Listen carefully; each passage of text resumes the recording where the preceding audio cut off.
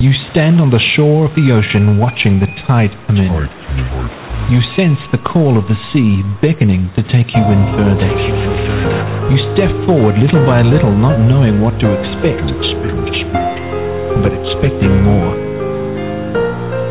You keep going as the ocean pulls you to enter in to deeper waters.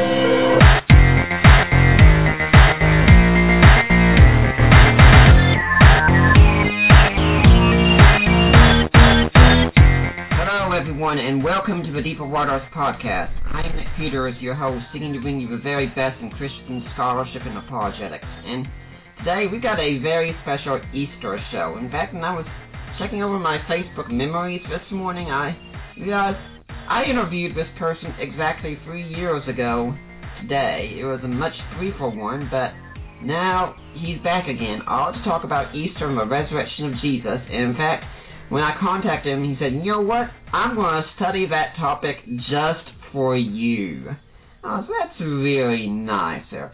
My guest this week is Gary Habermas. He's got a PhD from Michigan State University and is Distinguished Research Professor and Chair of Department of Philosophy at Liberty University. He has published 40 books, half of them on the subject of Jesus' resurrection, plus more than 70 chapters or articles in other books, plus over 100 articles for journals and other publications. He has also taught courses at about 15 other graduate schools. Dr. Habermas, welcome back to the Deeper Waters podcast. Well, Nick, it's always good to be with you. Good to hear from you again. Now, if by chance some people in my audience might not know who you are, can you tell us a little bit personally about how you got to be doing what you're doing? Well, I've been doing a lot of interviews lately, so I tell this story over and over, but I didn't get into the resurrection because I wanted to enlighten the world or something. I got into it just for personal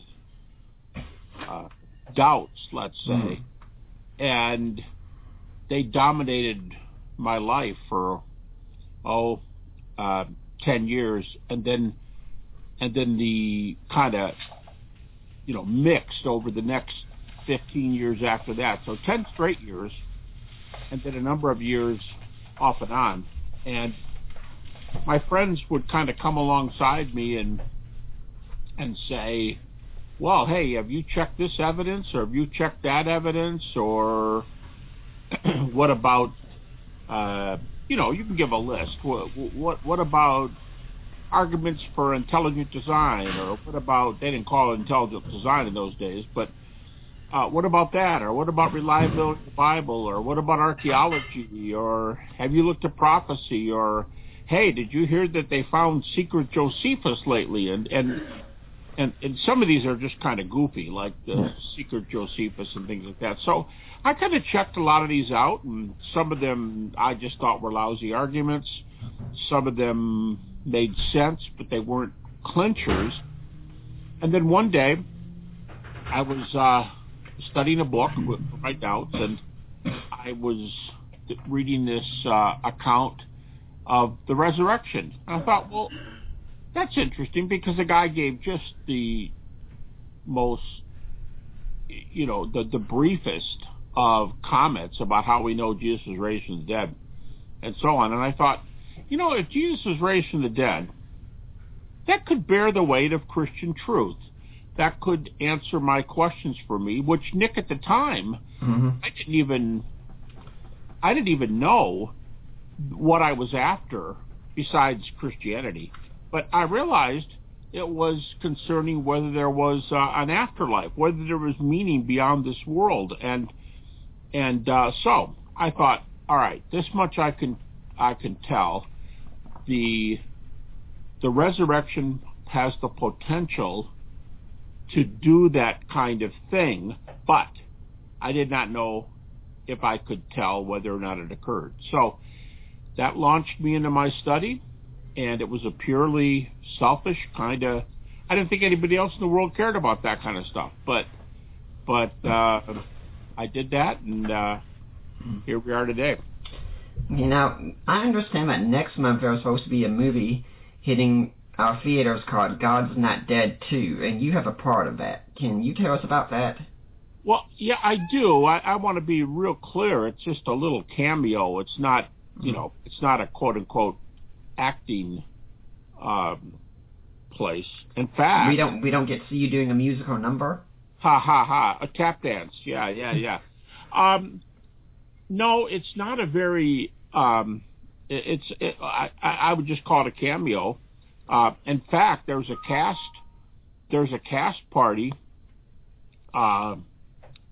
coming up, and I refused a chance to even go to it because I just don't think what I did was, very much worthwhile. But yeah, the first one, I'm not good on these stats, but I've heard estimates counting, when the DVD came out and everything, that the first God Is Not Dead was seen by 25 million people. And I remember looking at my daily newspaper, they usually give a ranking of the movies. And I remember one week when Nationwide, I think it was Nationwide, the first one was number 2 in the nation. And just recently, our same paper gave a preview of what's coming this spring and how many, blockbusters there are, and pretty much just highlighted the big ones. And God Is Not Dead 2 was one of the ones they highlighted in a secular movie review. So I hope it's going to get some attention. I don't even know the whole storyline. Tell you the truth, I know roughly what happens, but all I did was I went to Arkansas and shot 2 scenes. They cut one of them out entirely, and the other one they edited down. And actually what I do is myself and another fella, the guy who wrote the book for the 2 movies, we were interviewed by Mike Huckabee, none other than the presidential candidate until recently. And he interviewed the 2 of us because he used to have a television show, and I think they made the interview look like we were guests on his television show, and then the whole thing was transferred into the movie. I haven't seen it. I haven't seen what they ended up with, but I understand they even edited the second scene. Now, I also hear that you're writing a magnum opus on the resurrection. Could you tell us about that? Yeah, it's kind of it is presently by far the biggest ministry concern in my life. Michael Cohen had been pushing me for, probably 2 or 3 years, start writing this, and I just didn't. It was too daunting. I just didn't want to get into it, and I was even with Darrell Bach one time. He and I were doing a television program together, and we were off the air, and he just frankly said to me, he said, "Gary, I'm just gonna make a prediction. You're never gonna write it." And that kind of bugged me, because he had done a huge commentary on Luke, and I think he said it took him something like 17 years. Now, the difference for me is that, of course, I've done the vast majority of the research on this thing, but I'm a 2-finger typist still, Nick, and typing or editing what I'm estimating is probably going to come in at 3,000 pages. Yeah. Daunting is not the word for this. It's more like nightmare. But yes, I'm estimating 3 volumes. I'm estimating about, it's hard to know on this end, but 3,000, 3,500 pages, 3 volumes, maybe 800 to 1,000 pages each. I'm working away. I'm at about page 650, and lest anybody think, he's taking old material and just working through it. I am going to do some of that, but I haven't started that. So the 650 is pretty much 100%, 95%, let's say, from scratch, and it's taken me about 2 years. So my friends can't be expecting this to show up on their bookshelves this summer, can they? Yeah, this summer or when they retire. You know what? Talk about retiring, Nick. Somebody wrote me an email. I forgot who it was. But somebody wrote me an email about a year ago, and he said, hey, Can you let me know when this thing gets closer to publication, because I'm going to take out a second mortgage on my house. Now, I also have to ask a question that I'm sure everyone else is wondering about this magnum opus, and that's, when you get done, if the book doesn't sell well, are you just going to instead compensate by starting a dating service for young apologists? Because I understand you have a pretty good career with that. I did. I dabbled once or twice in my whole life, and you, Nick Peters, are a dabblee. Yes, for those who don't know, I say that because Gary Habermas is the one who introduced me to my wife, and not only did he introduce us, he performed the ceremony and married us. Yeah. In fact, we kept it above board, because when I introduced her to you, she wasn't in the room. I was just talking about her, and we had just finished praying for her as a class, as I recall, a seminary class. I did not know that part. Yeah, you stopped in. I was teaching a class at Southern Evangelical Seminary, and I don't think you were a student, but you stopped in that night and spent some time with us, and I opened up the class by talking about some prayer requests, and that's when you asked me, could you contact her, and I said, you'll have to write to her family. I don't control her life, so. And things moved ever quickly from that point. Things moved on quickly since that time, yes, sir. Well, now we need to get into the matter of the resurrection, though, of Christ. And I think most of my audience would be pretty convinced that Jesus died on the cross, but we could have someone come on maybe later sometime to talk about the swoon theory that Muslims hold. But can we just pretty much say that pretty much today no one holds to the swoon theory, do they? It has been a long time since I've checked my stats. I have notes on where scholarship is from 1975 to date, and the notes between my grad assistant and myself are presently at 1,200 pages, and it's not a script like a book script. It's simply a list of where everybody is on this topic. And I remember checking maybe a year or two ago, and I only have of all the hundreds of scholars in this study, I think I have 5 people, and that might be an exaggeration. But when you talk about 3,500 sources and 5 scholars hold the swoon theory, and I could probably mention. If I started talking about the scholars, people would probably say, "Man, where did you get these names? I've never heard of these people." And by the way, when I say 5, that doesn't mean they hold it as if to say, "Wow, this is true." Some of them are skeptics that just put it out there and say, "Hey, why couldn't this be true?" But it's not necessarily their view. Okay. So. And even so, we get up to, like I said, a half dozen. So, I think we need to say something about scholars also. A lot of people come in here and say, well, most scholars in this field are Christians, so of course we're going to hold to this stuff. Yeah, they do say that, and you're right, because I know you're a blog and website searcher, and I don't do that stuff, but I hear that, I mean, even I, who don't spend my time doing that, have many times the objection that I hear, it goes like this. Yeah, but look, these guys might be liberal Christians, but for crying out loud, they're Christians. So, how can you be a Christian and not believe X, Y, Z? So therefore, no surprise, they don't believe X, Y, Z. Well, Nick, it's funny you should mention that. Without any, thought of maybe you asking me that or something like that. I was walking around my house just like 10 days ago, and I thought, hey, what about that objection? So I got this little sheet of paper, and to tell you the honest truth, I don't know where it is.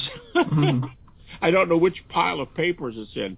But I sat down, and I made a list of how many scholars that I could think of right off the top of my head are either atheists, agnostics, or otherwise unbelievers. Maybe they're Jewish scholars, but the requirement whenever I do this, my requirement is that the person be a scholar in the field. They know the data. Now, my ideal definition of a scholar would be something like they have a terminal degree, they hopefully hold a teaching position, they hopefully have peer-reviewed or other publications, and this is the area of their doctorate degree is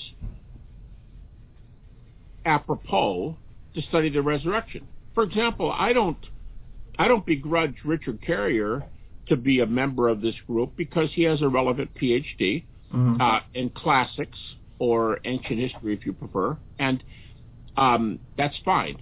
But there has to be something relevant. The PhD can't be in mechanical engineering, let's say. All right, now, so I start scribbling the names. How many do I know who are non-Christians? In other words, they are not people who you could say, well, they're liberal Christians. And I came up, as I recall, the list numbered 25 scholars long. And some of them are incredibly influential today, very influential. And to hear that whole list is to realize these guys just don't have a Christian or a liberal Christian axe to grind. They're not Christians at all. And they will tell you. Some of them just say, I mean, I know a fair number of these people. Some of them will just say, I'm not a person of faith. I don't have any kind of faith. I don't believe. I'm an agnostic. So, yeah, the objection doesn't work by a mile. Yeah, that sounds like just a 25 out of, hundreds or thousands that you're looking for. That what, Nick? That sounds like just, it sounds like you've got hundreds or thousands of scholars that you're going through, and you're saying, I found 25 who aren't Christians. Yeah, are you saying that's not a large number, or it is a surprisingly large number? A lot of skeptics ever say, well, that's not a large number. You still got the majority of scholars in this field who are Christians and who believe that Jesus rose physically from the dead. Well, I'm sure you want to talk about this. I kind of invented the minimal facts argument when I was doing my doctoral dissertation at Michigan State back in the 70s. And I guess if that were your objection, I would make a minimal facts sort of move. And I would say, okay, Nick, well, first of all, 25 isn't the number. 25 is how many names I wrote down in 5 minutes. But if you said, if your objection is, not yours, but you know what I mean, if your objection is, yeah, 25 is not very many out of 3,500, I would say, yeah, you're really right. But, Nick, if you want to talk about this, since all of them are scholars in relevant fields, and I think all of them have publications, relevant publications, why don't we just talk about the 25 and why they hold facts X, Y, and Z, and why they, think that this theory is true in spite of the fact that they're not believers. So in other words, if you wanted to shorten the database and only talk about 25 or maybe 50 or 70 scholars, yeah, let's do it. You still have to answer why these guys are all scholars, most of them very well known, published, don't hold any views, certainly not Christianity, but they hold these facts relative to the resurrection. Now I think we've got a lot better point. Okay, well, to get some Christian scholars also, a lot of people will say, well, we can't trust Christian scholarship because, these people teach at seminaries. They have statements of faith that they have to hold to, and if they go against those statements of faith, when they lose their livelihood. So their research is, it's set before they even begin. Yeah, and Nick, I love that objection. I have a recent, I guess you could say an encounter. I went through some reading with one of the major journals. I'll just say it was the Journal for the Study of the Historical Jesus, and they did. They published a number of articles not too many years ago on the subject, can evangelicals contribute anything to historical Jesus studies in light of their statements of faith and whatnot? And I guess I have at least two major responses. My first one would be, let's take an evangelical scholar who goes away to England to Scotland or something and does a PhD in New Testament at Aberdeen or Edinburgh or St. Andrews University or whatever, and they've got a degree in New Testament. There's any number of people like that. They have a PhD. Now, the skeptic who's posing this argument, they frequently, because I have them write emails to me, and they'll say, well, you've only got 16 guys mentioned holding view X. I can name 16 guys among my own friends. Yeah, you can. That's the problem. They're your friends, and not a single one of them, let's just say, maybe 2 of them have relevant degrees. And then you know what happens? They start shortening the list of what qualifies as a scholar. They shorten it. And they'll say, well, yeah, this guy's a mechanical engineer, but he's been studying the resurrection for 10 years. And I try to be kind. I don't jump in and say, yeah, studying from his own picayune skeptical viewpoint and the things he's reading would be considered tracts if evangelicals were reading those kind of things. There's not scholarship. Now, how many of you guys are relevant PhDs? And, well, here's an example. Bart Ehrman, an agnostic leaning toward atheism by his own definition, Bart Ehrman says there's only 2 qualified scholars to his knowledge, of guys who have relevant degrees and relevant publications to be considered scholars. And I think he's talking about Richard Carrier and Bob Price. Bob's got 2 PhDs. I think he's talking about them. Now, he's kind enough to You're talking about mythicists who are considered to be scholars, right? What's that, Nick? You're talking about mythicists considered to be scholars, right? People who deny Jesus existed. Yeah. That's mythicist. Yes, I couldn't hear your word. Yes, mythicist. And Bart is kind enough, and I do the same thing. Bart is kind enough to say, now, there's these 2 guys with really good degrees, and they're really sharp guys. And here's 5 more, he says at one point. I don't know the exact number, but it's about 5. He says, here's 5 more who ought to be read.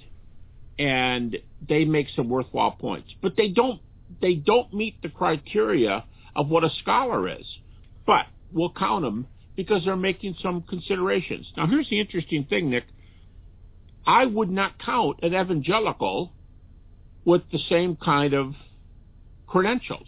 Let's say they have a bachelor's degree, and because they're writing, they have some influence, but they don't have any relevant this or that. And I've written before, I've published in articles or whatever, that I am actually more lenient, easily, in counting the skeptics than I am in counting the evangelicals. And they could say, well, yeah, but still, those evangelicals are all prejudiced. And that gets me to my second point. My first point is, what are you going to do when the evangelicals in a relevant field with a PhD, with publications, and the people who peer-reviewed them, in that case, they said they were good publications, and the guy who approved it was for a non-evangelical journal. Now, how can you not count them as scholars? Okay, that's the one objection. The second one is, in a way, it's a continuation. I am less stringent on the skeptics than I am on the evangelicals. The second objection is, it's an epistemic problem, and it goes like this. So, I'm prejudiced because I'm a believer, but you're not prejudiced because you're an unbeliever. Let's just say the person I'm talking to is an atheist. Yeah. They have this sad, mistaken view that virtually nobody but, I'll just say nobody but them agrees with. They're the only ones that I know of. And their objection is, no, listen to what I'm saying. Theism is a noun that describes a view, and theist is a person who holds to that view. I am an atheist, which simply means I don't hold the view. So no, I don't hold the worldview. I'm telling you what I don't hold. And it's such a silly objection. I was in a debate with a guy one time, and I don't usually, give what I would consider to be kind of low blows. But this guy kept saying that. He kept saying, I'm an atheist. I simply don't agree with what you believe. But I don't have a worldview. You do. And I finally told him, I said, have you ever, he was a classic scholar, and it wasn't Richard Carrier. Mm-hmm. But I said, have you ever taken a course in philosophy? I said, you know what? You need one course in philosophy. Probably an intro course would do it, which is kind of a low blow. But I said, probably an intro course would do it. But nobody's walking around on this earth who doesn't have a look at the world through a certain color of glasses. We all have spectacles that are yellow or pink or blue. That's through which we see the world. So for a blue spectacle people, the world looks blue, and for yellow, it looks yellow, etc., etc. We all have our angle, and to give me this baloney about you're an atheist, therefore you're just not me, and you don't have a worldview, is silliness. You say the things you say because you don't want it to be true. It was Anthony Flew, Nick, who said to me years ago when he was an atheist, way before his quote-unquote conversion. This is when we dialogued for the first time at Liberty in 1985. And I said to him, do you think religion is the opiate of the people? Or do you think it's the grand illusion, to like people like Marx or Freud? And he said, no, I don't think that at all. He said, here's the way I look at it. He said, you believe because you want to believe. I don't believe because I don't want to believe. We each have something to gain by holding the view we hold, and then we look at everything through those glasses. He said, no, I'm no less prejudiced than you are. Now, that's the proper response. We're all prejudiced because we all have angles. All I got to do is ask you, Nick, what nationality are you? What country do you live in? What state do you live in? What's your wife's name? Oh, you're not married? Oh, well, how many kids do you have? Every time you answer those questions, you tell me the angles in your life, and you're going to make decisions that are good for your family, your children, your faith. You don't want somebody to be disappointed with you. We're all like that. So to say that Christians are prejudiced and they're not, it burns me, to be frank, because it shows you they're not thinking straight. But to be honest, I kind of already knew that before we started talking. Okay, well, let's get into the data about Jesus now. We have Jesus, he's on the cross, he's dead, and now it comes time to bury him. But is there really any reason to think he was buried in a tomb? Because, so many people, they were just buried in the ground. A dirt grave was dug and just piled them up on top of one another or something. And, Paul doesn't mention a tomb at all. That doesn't happen until we get to Mark. Well, yes and no. I don't know which one of those you want me to take first. Remind me if I don't say enough about Paul. But okay. Here's the argument for the Jesus wasn't buried in a tomb. I would say, and it's got a little bit of weight. The average Jews in the first century were not born in I said born again. Average Jews are not buried in tombs. Tombs, limestone tombs, soft rock tombs, were pretty much relegated for the rich, and they were pretty much relegated to the Jerusalem area. The most common Jewish burial was in a rectangular hole in the ground. Now, neatly, they treated bodies respectfully, but nonetheless, the dead body goes in the ground, and that's that. If you're in a rock tomb, you could be reburied a year later in a so-called bone box, a box made out of stone with a lid, and they often scratch the name of the person or put designs on it and so on. So It is true you're talking about a minority of people that get buried in individual graves. Mm-hmm. And you're talking about a minority of geographical places, mostly Jerusalem. But having said that, oh, by the way, complicate that with another argument for the other side. Jesus was crucified, and crucifixion was considered a curse. All you got to do is read Deuteronomy on that, and it's a curse. Cursed is the man who hangs on a tree. And crucifixion, we don't think of it as hanging, but it is hanging. And, all right, so you're cursed. So could they have thrown your body into a pit? That's just about, there's not a whole lot more that could be said for the view that, not that we have evidence that Jesus was buried somewhere else but in a tomb, but that there's a good chance he was, because that's what happened to people whose bodies weren't claimed. All right, several issues with this.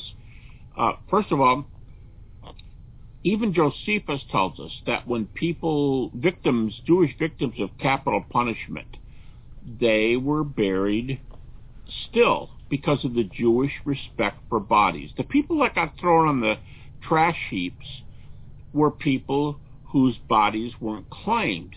If you wanted to come forward and claim the body, just like Scripture says, that two men, Joseph, and then John mentions Nicodemus, decided to make a plea for the body, and they were granted that right. Mm-hmm.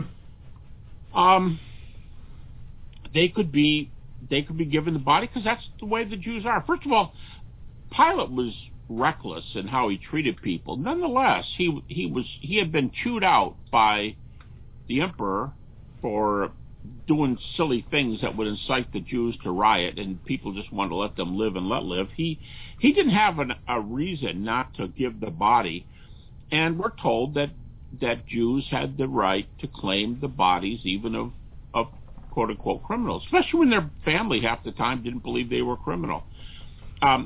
So that's one exception to this, that they could claim the body, and it's hardly imaginable that Jesus could walk the countryside, have his reputation, and be thrown on a grave because nobody wanted to claim the body because they were embarrassed. I mean, that's just so far away. Now, when you move to the tomb, the issue is that while he could have been buried in a rectangular hole, while in crazy circumstances he may have been thrown on a pile, we don't want the body to just rot, and nobody's claiming this body, so what do we do with it? That wouldn't be Jesus, but while those are possible positions, all the evidence we have says he was buried in a separate tomb. Now, this would take a while, Nick, and of course you decide whether you want to go into this or not, but when skeptical scholars, that's the key. Whenever I say skeptics, I mean scholars. Mm-hmm. When they look at the Gospels, they look at independent sources. And here's the way the Christian thinks. Oh, well, Matthew, Mark, Luke, and John all say Jesus was buried in a tomb, so that's 4. Okay. For the most part, as I tell my grad students, if it's in Mark, it's Mark. That's a duh, But if it's in Matthew, that's Mark. If it's Luke, that's Mark. If they are borrowing from Mark and they look to use Mark as one of their major sources. Okay, so Matthew, Mark, and Luke could be counted as 1. All right, then John is a 2 count because John is a separate source. Now, there are sections in Luke and Mark that are Luke and Matthew that are not in Mark. Mm-hmm. And we call the ones in Matthew M and the ones in Luke L. So if you put them all together, we have 5 gospel sources, according to critical scholars. Mark, M, L, John, and then a sayings source, which nobody's ever found, and maybe it's not even written down, who knows. But it's a list of sayings of Jesus, and that's just called Q. Mm-hmm. That's 5.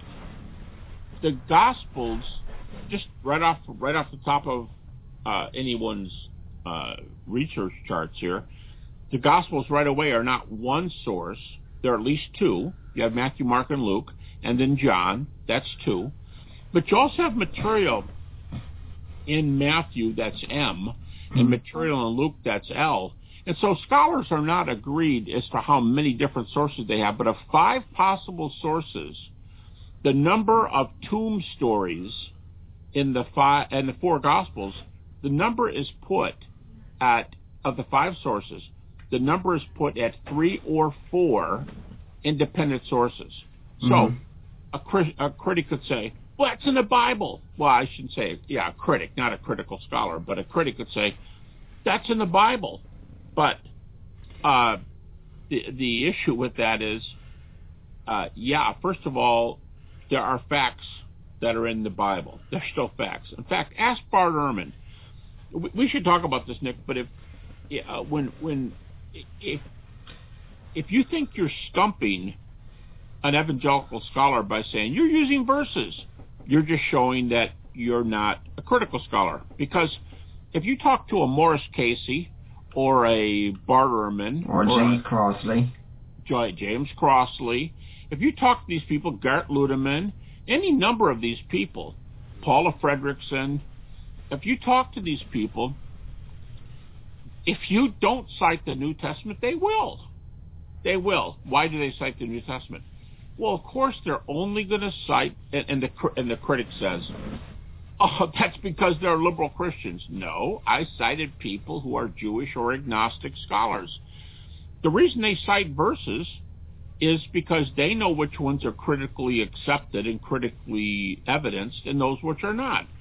And so they're only going to allow, they don't cite the New Testament as being inspired, they cite the New Testament as being critically ascertained, the part that's ascertained. And so it's just false to say, well, I have Jewish customs on my side and you only have the Gospels. Well, that's like saying, I have general evidence and you have specific evidence. And specific evidence usually trumps general evidence. So, anyway, that's just a little introduction to this. But basically, that's why we have the best conclusion is to say that Jesus was buried in a rock tomb. It's the only specific evidence. Now, I ask you to remind me about Paul. In Acts chapter 13, there are a number of little creedal passages. We can talk about this later too, if you want. Which is probably the most outstanding evidence in the New Testament. Material, and I will almost always cite critical scholars. I don't cite evangelicals to make my conclusions. And Bart Ehrman puts the majority, or at least a number of these early creedal passages, in the 30 to 32 year range. So, basically, another way to say this is, these are pre-Pauline sources. And pre-Pauline sources are, in this case, prior to Paul's conversion. If you put Paul's conversion at +2, that is 2 years after the cross, these sources are in that 2-year gap. Anyway, there's a number of these in the book of Acts. They're called sermon summaries. Bart Ehrman says they belong in the 30s AD, dated in the 30s. That's 50 years earlier than skeptics date the book of Acts. Okay. Well, there's one in Acts chapter 13 where Paul is speaking, and Paul talks about burying the body of Jesus. But unlike David, who was buried and his body remained in the ground, Jesus was buried in a tomb, and he emerged from the tomb. That's called the resurrection. Well, that's, for those who allow the Acts sermon summaries, which are, I'd say, a majority of critical scholars, including a number of those non-Christian ones that I mentioned, that's Paul, at least a sermon attributed to Paul. That's a Pauline sermon that acknowledges the empty tomb. So that there is a source.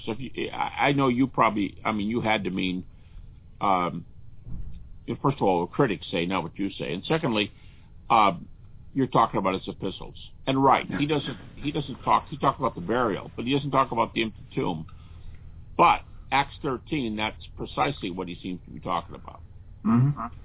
Well, what about 1 Corinthians 15? That's supposed to be the main one, and you think, surely he'd want to emphasize, hey, there was an empty tomb right there, and he doesn't say anything about it. Yeah. Well, if I were given a list of 6 or 8 evidences for the empty tomb, and by the way, I delivered a paper to a professional society meeting 6 months ago, and the paper was 21 evidences for the empty tomb, and every one of my 21 arguments, every evidence was critically ascertained. I didn't use things that didn't pass critical muster. And if I were only going to use 6 or 8 of those, I would use that 1 Corinthians 15.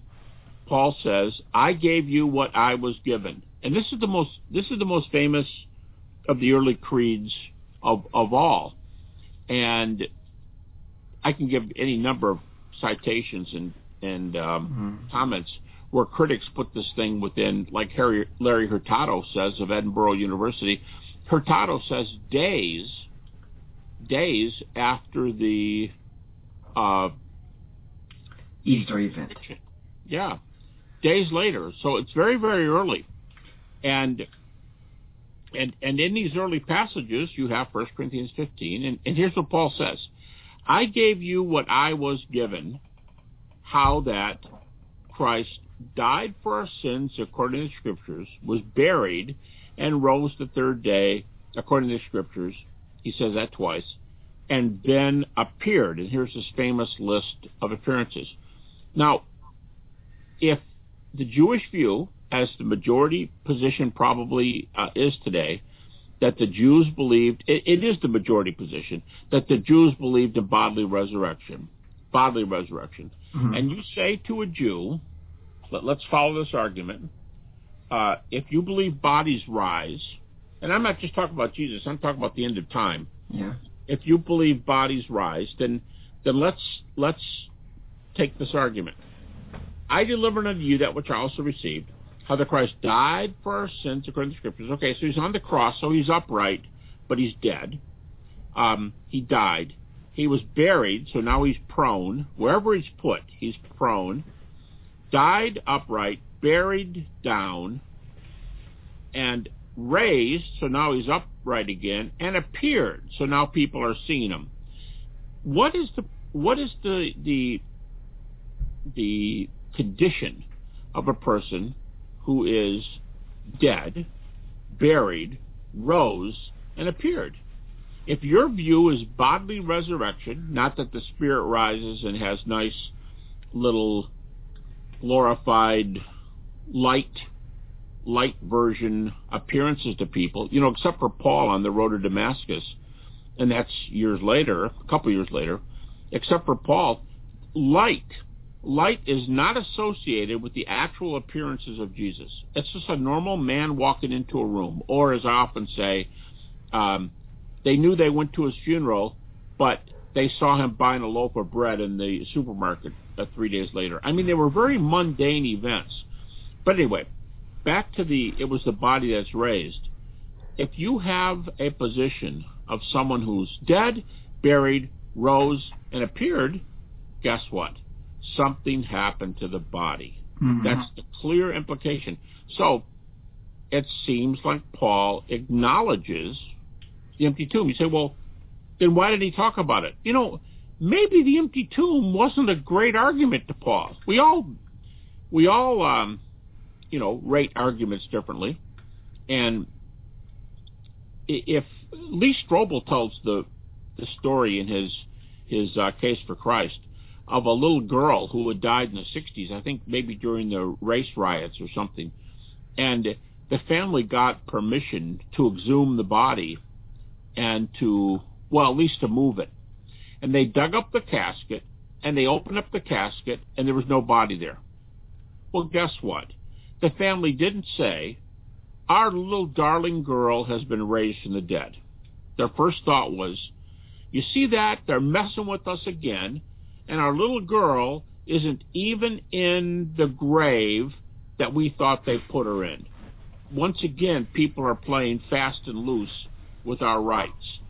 Well, Lee Strobel makes a great point. The first thought for Empty Tomb, it might be a question mark, but the first thought is not, oh, cool, this person's been raised from the dead. That's not your first thought. And so because there are other circumstances, Paul very much apparently thought, and I agree with him, that the evidences are much better evidence than the empty tomb. By the way, this is just an aside footnote. Writing material in those days, papyri, very expensive. Mm-hmm. Very expensive. Most notes, some New Testament scholars make the point that, man, the New Testament epistles, not to mention the Gospels and Acts, the New Testament epistles are really long because most of the notes in those days were little tiny short deals because it's hard to write, it's hard to keep dipping it, it's hard to get the papyri and open up these plants and stick them together. It costs a lot of money. So the New Testament is for the most part, it's a very succinct work.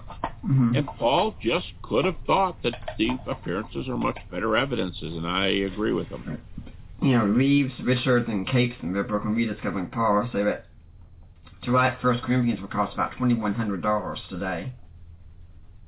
Is that right? Mm-hmm. That's really interesting. $2,100 would be the equivalent cost today of enough papyri pages stuck together to make the chapters of 1 Corinthians, right? Mm-hmm. That's remarkable. Mm-hmm. Well, let's get into that tomb, though. I mean, let's suppose it was found empty, which the majority seem to accept. I mean, isn't there any number of things that could happen? I mean, couldn't grave robbers have stolen a body? I mean, most people don't think there were guards there, so anything could have happened between Friday and Sunday. That's right. Now, as I said, your first thought, if you were a family member or a believer, yeah, your first thought might be, whoa, I wonder. That could be your first thought. But chances are reality would set in and you'd go, what if, what if, what if? Now, Nick, just to show the force of this what if thing, there are, let's say, a half dozen major natural theories that have been proposed as possible explanations for what happened to the body that don't involve crucifixion. The interesting thing is that the major theories are all found in the Gospels. They're all there. 5 major what-ifs. And the second thing that's interesting is that 3 of the 5 are thought up by believers. Mm-hmm. Mary thinks he's a gardener and he moved the body. You can be kind and say moved, but you may not mean stolen, but she thought he was a gardener and he moved the body. You've got the disciples. I love that. Even the King James translation is pretty cool. In Luke 24, they were terrified and affrighted and supposed they'd seen a spirit, so they thought he was either a wispy ghost or a figment of their imagination. And then thirdly, when the women come back from the tomb in Luke 24 and come back and tell the disciples, it said they believed they were spreading idle tales. So it's like, women, would you guys quit gossiping? I mean, get to work or something, but don't be telling these silly things. Mm-hmm. All of those are thought up in the New Testament. So the critics who say, back to that scholarly question, if critics go, well, evangelicals are always believing, I mean, the first thought they think of is supernatural. Really?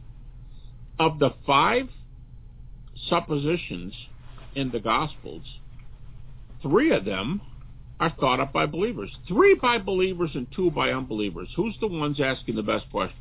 Mm-hmm. Well, what about the theories that could explain the empty tomb by other means? I mean, maybe the body was stolen by grave robbers, for instance. Yeah, and if I were an unbeliever, I would stick in there somebody unknown. Because the minute you say known, I mean, Bart Ehrman's right in his second from latest book, How Did Jesus Become God? He's right. He says, coming up with a naturalistic theory and throwing it out to Christians is like throwing red meat to a hungry dog. They love you to come up with these things. Mm-hmm. Because they're ready. And they're all ready to go after you. it's not our fault that each one of the naturalistic theories is opposed by so many comebacks that almost nobody holds them today. So let's do somebody did this dastardly deed, and we have no idea who it was. We just know that the body was gone and it was never found, never recovered. Mm-hmm. So what happened here? Well, there's a lot of things going on, and the reasons. Let me stop one more time, make a distinction. I talk about two species of stolen body theories. One is the disciples did it, and the other one is anybody else did it. I don't care if it's the maid, the butler, an unknown person, grave robbers, necromancers. Yeah. Anybody. So either the disciples did it or anybody did it. And I think the craftiest view is, somebody we don't know. This is what I call fraud. Fraud is the view. That was the name that was used for it in the early literature, the fraud theory, because they would, if it was the disciples, they stole the body and then lied about the appearances, so that's fraud. But if it's fraud too, that means anybody but the apostles, or like Mary's view, that it's the gardener. The problem with this, fraud too, is that it does almost nothing. The only thing it explains, for all intent and purposes, is the empty tomb. Oh yeah, that's big. That's big. But you know what? I didn't know you were bringing this up, and I already said 5-10 minutes ago that Paul might have thought that the empty tomb wasn't the best evidence in the world. It doesn't prove crucifixion. I mean, it doesn't prove resurrection. I just told the story about the little girl in Lee Strobel's book. So, all right. So, fraud 2 would explain the empty tomb. But that's all it explains. Here's what I mean. Here's the joke of fraud 2, somebody other than the disciples. What if the gardener took the body? He's going to be pious, and he's going to rebury it, and he thinks they need to do some work on the garden there, and they don't want people trampling it, so they're going to put it back in the tomb pretty soon. First of all, that was not the Jewish view. You don't play around with dead bodies. They're unclean. Then you have to go through an unclean process and so on. But let's forget all that. Let's say he's a Gentile, and he took it, and he put it in his living room, or he wrapped it in something and put it out in his shed. Okay, so Sunday morning comes, and let's just say Christians are right. Jesus has been raised from the dead. Guess what? Jesus is going to rise from the dead, not in a cave, but in a shed. Or not in a cave, but in your living room. It's just silly, because the objection doesn't stop the resurrection from happening. All it does is say, I think we can discover the reason. I mean, we know the tomb was empty. Great. Okay. Well, you're not doing the appearances, and that's the hardest thing to explain. And secondly, here again we have a case where we have data for the empty tomb. How much? Enough that I can give 21 evidences for the empty tomb, all of them fulfilling critical criteria for citing certain verses. In other words, I have good reasons on critical grounds for these 21 reasons. And you're going to put up against the 21 reasons? Well, somebody could have done something. What if you guys are wrong? And whenever someone responds to me that way, Nick, what if you guys are wrong? I frequently come back. I'll say something like this. They'll go, well, what if you're wrong? And I'll say, what if we're right? And they'll go, no, really, what if you're wrong? And I go, no, really, what if we're right? My point is, if all you're going to do is give a happenstance response, what if? My what if in reverse is just as strong as your what if going forward. And my rebuttal is, what if? You go, well, you're not giving me any evidences. Wonderful. Do you see the prejudice here? The prejudice of, you guys have glasses on. We don't have glasses. You're a theist. I'm a not theist. I don't have any glasses. No, but you have a worldview, and you have a distinct desire that this thing not be true. And if all you're doing is, what if? I could say, what if not? So they don't have data. Well, you know what? A necromancer could have taken it. Yes, a necromancer could have taken the body. Now, let's get really serious and give me evidence that a necromancer took the body. Well, I don't have any of that. Then, you know, I want to say, Nick, this isn't very nice, but I'd say, well, then shut up. all you've got is a possibility. If I were to do that on any other subject, yeah, we got a potential murderer here. Bob's supposed to be a murderer, and Bob's on trial today. Bob's over there. He's the one in the handcuffs and the orange jail suit. But how do we know this wasn't Betty? Betty? She has no, stock in this. Yeah, but it could have been Betty. I mean, do you not deny Betty couldn't have done this? No, Betty could have done it. There you go. Now I have a Betty theory. No, you don't. You just made up a theory out of thin air. It's a hypothesis. It's an if with no data. And I bet you Betty's not going to jail for this. Well, you said the appearances are a very hard thing to explain, so let's go to the appearances. They're the hardest, yeah. Let's go to the appearances here. I mean, for most people, I think we agree our first recording of the appearances is in 1 Corinthians 15, which dates to, at the latest, within 5 years of the event.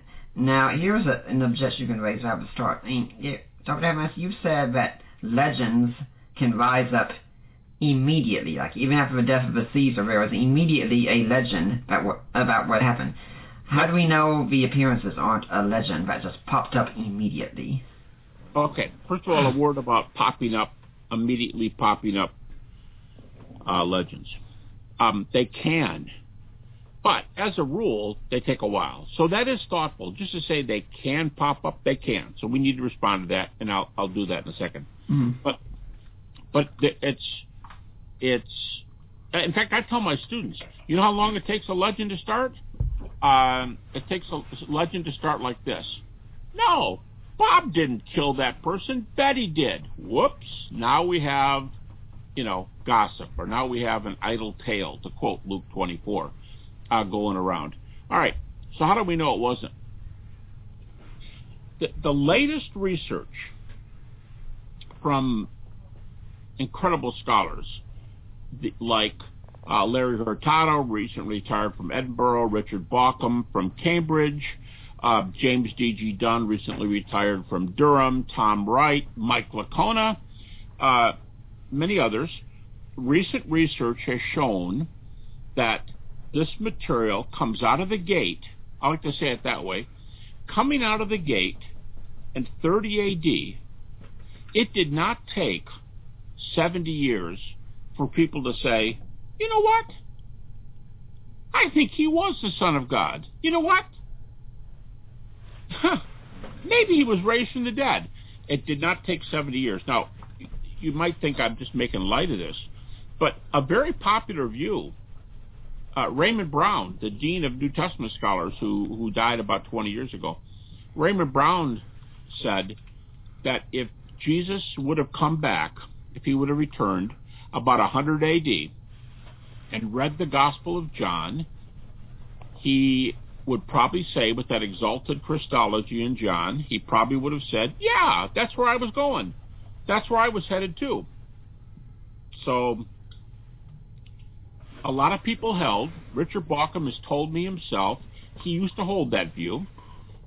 Jimmy Dunn, James D.G. Dunn, told me that he used to hold that view, that not that Jesus was made deity later, but it increasingly dawned on people as the story got more and more complicated that Jesus was these things. Now scholars realize that coming out of the gate, in whatever date we're going to put on the crucifixion, let's say 30 A.D., it's most popular view. Coming out of the gate in 30 A.D., you have a high Christology. Whoa, what's high Christology? I mean, I can't touch it? No, high Christology means you have monotheistic, law-abiding Jews worshiping a man who, until recently, walked and talked on the earth. That's high Christology. monotheistic law-abiding Jews worshiping a person as high Christology. That's Hurtado's argument. Occam's argument is they took verses that applied to Jehovah and the Old Testament and applied them to this person. That is pretty high. All right, that happens immediately. And he died. Well, of course, they talked about the death right after. And he was raised. That all comes about in a very short period of time. So short that, as I already said in this interview, our earliest sources emerge about from 0 to 2 years after the cross. Now, you say, yeah, but didn't you already tell me that's not too soon for legend to rise? It is, but it's not too soon. But what I've just done is give you evidence that's not how the story came about. If people are praising Jesus and worshiping him in, let's say, 30.5 AD, and they're active in his service doing that, or they're taking Old Testament verses for Jehovah and applying them to Jesus, or they're proclaiming that he was raised from the dead immediately. And by the way, that's the consensus. You said 5 years for 1 Corinthians 15. That's when Paul received it. But further, what I mean is people had it before Paul, so now we're going way back to 30-ish. But that's the consensus New Testament view today. The consensus New Testament view is that is in that creedal da-da-da-da-da-da-da.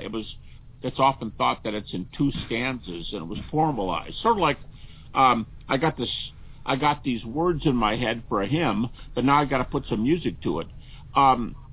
There's a formal process there, and this argument says that it took a little while to get that together, maybe a year, but they were talking about it since the beginning. All right, could it have been legend? It could have been. But the more I have data that has started right away, the more I have data against it. Now, here's where the disciples being willing to die for their faith, which I am. Nick, if you said to me, name a critical scholar who doesn't believe that the disciples devoted the rest of their life to preaching and teaching the gospel and were willing to put their lives in the line. I'm not going to argue right now that they all died as martyrs, but tell me how we know that they were serious about this, because they were willing to die. What's willing to die mean? They continually put themselves in harm's way and didn't mind doing so. Now, if we had that same case today, let's say Muslim missionaries, how about the Buddhist priests who set themselves on fire to protest the war in Vietnam? Would we dream that the Buddhist priests were not honestly convicted that the Vietnamese war was wrong? No, everybody would grant that. If you willingly give your life and you're sane, then you believe your cause. In fact, we might not even be able to find a case of someone who willingly dies for what they absolutely know to be false, especially when they made it the center of their message. So, when you throw that in there, you've got people proclaiming a high Christology, worship, and applying names for God to Jesus, and including the resurrection at a very, very early date, i.e., right after the cross. And from the get-go, I mean, look at Stephen, look at James, the son of Zebedee. Right from the beginning, people were willing to give their life, and did. Now you're talking, you have to conclude, these people really believe Jesus was raised. And I think Wolfhart Pannenberg says it well. If these people really believe Jesus was raised from the dead, you can't say they were lying, because I said really believed. You can say they were mistaken, but you can't say it was a legend that they heard that some other religious founder who never even lived could have been, come out of the tomb. I don't even know what story you'd use for that.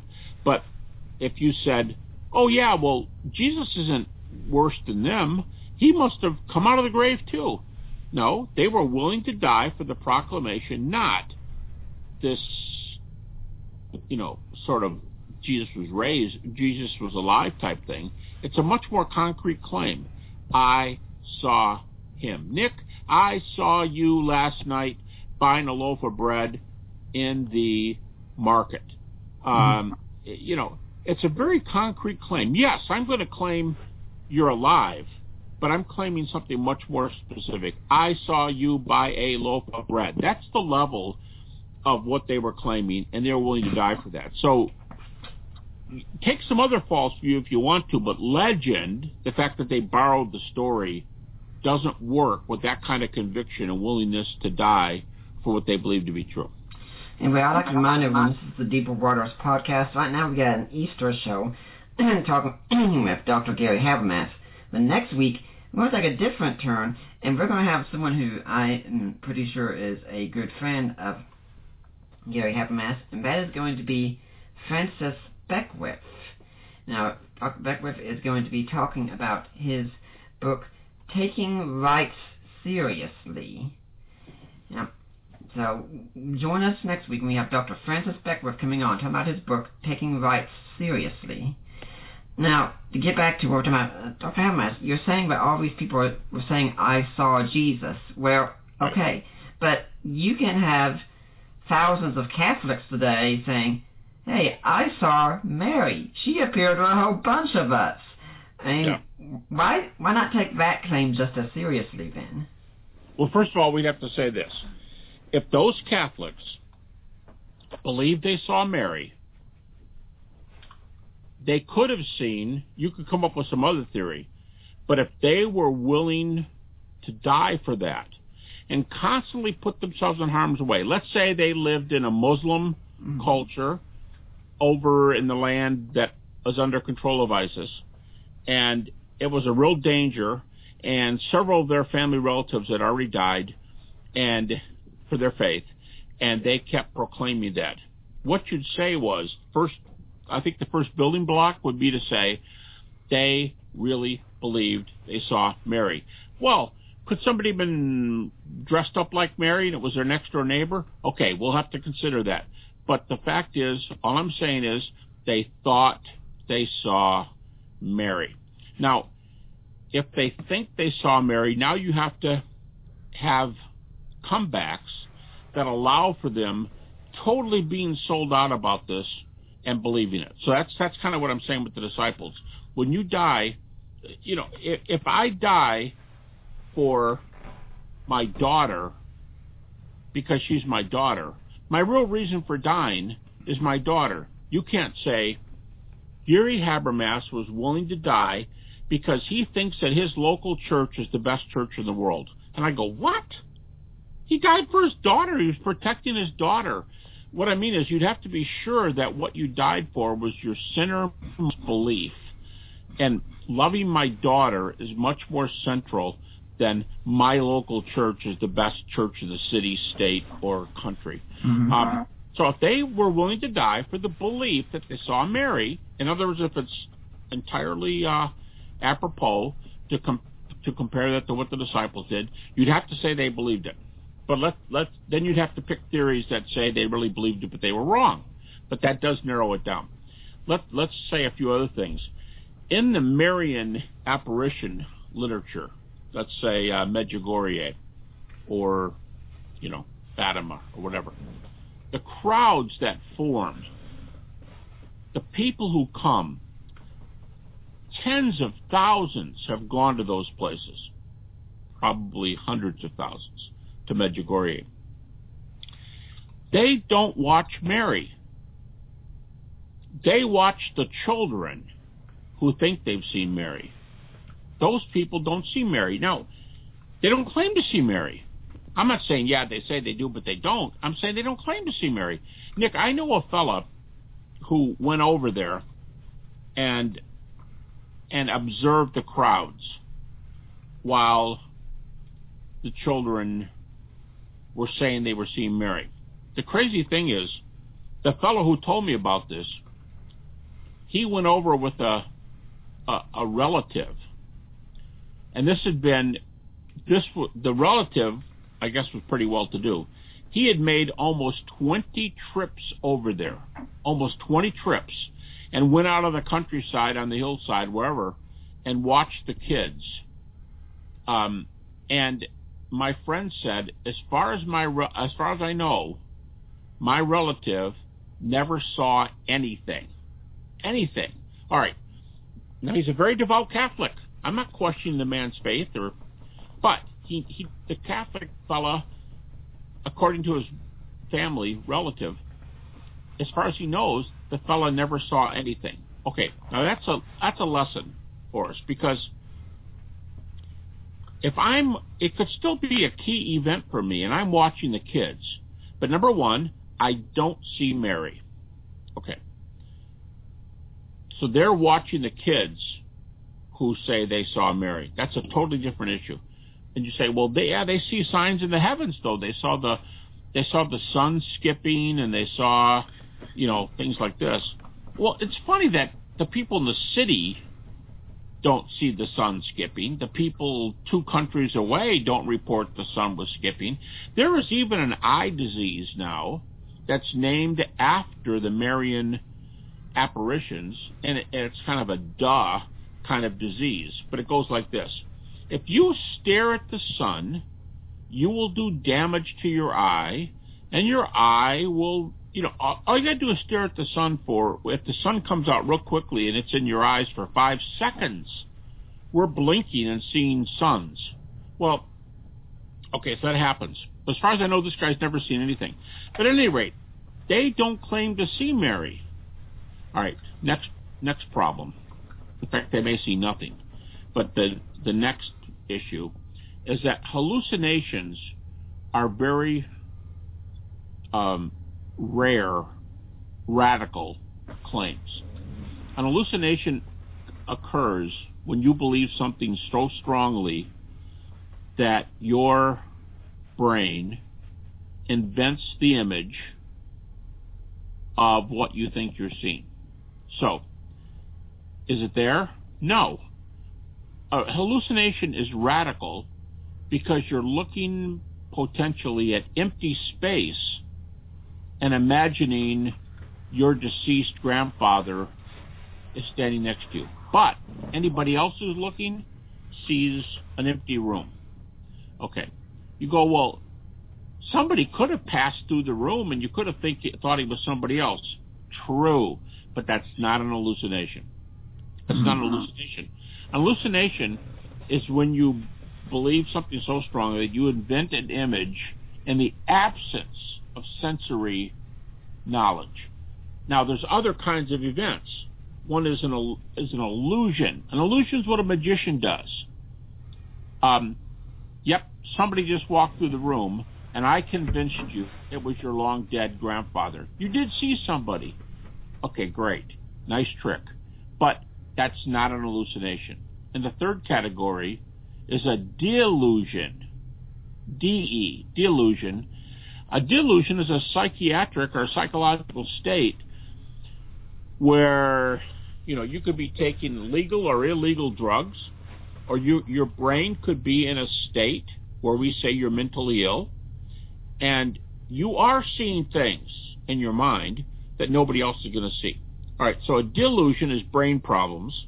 An illusion is you see something and take it to be somebody else. You see a man walking around 100 feet away from you and think it's a woman. Like a magic trick. Sorry? Like a magic trick. Yeah. Also. Yeah, it can be. We call magicians. They might even, correct you and say, no, I'm not a magician. I'm an illusionist. Mm-hmm. Well, that's called an illusion. So hallucinations are very rare. And because your brain sees something that nobody else has seen, that's why mass hallucinations are an issue.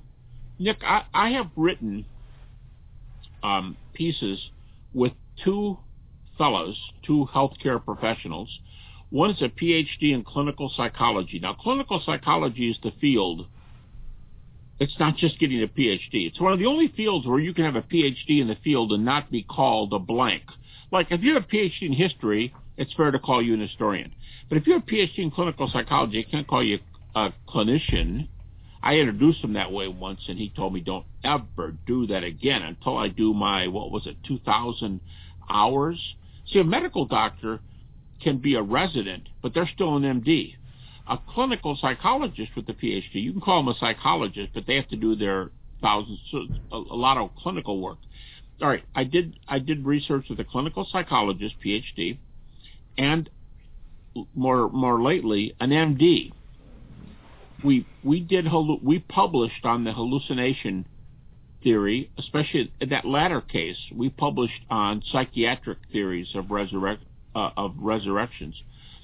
Both of these men, I don't know how much their surveys overlapped, but they both did literature searches for any experimental data for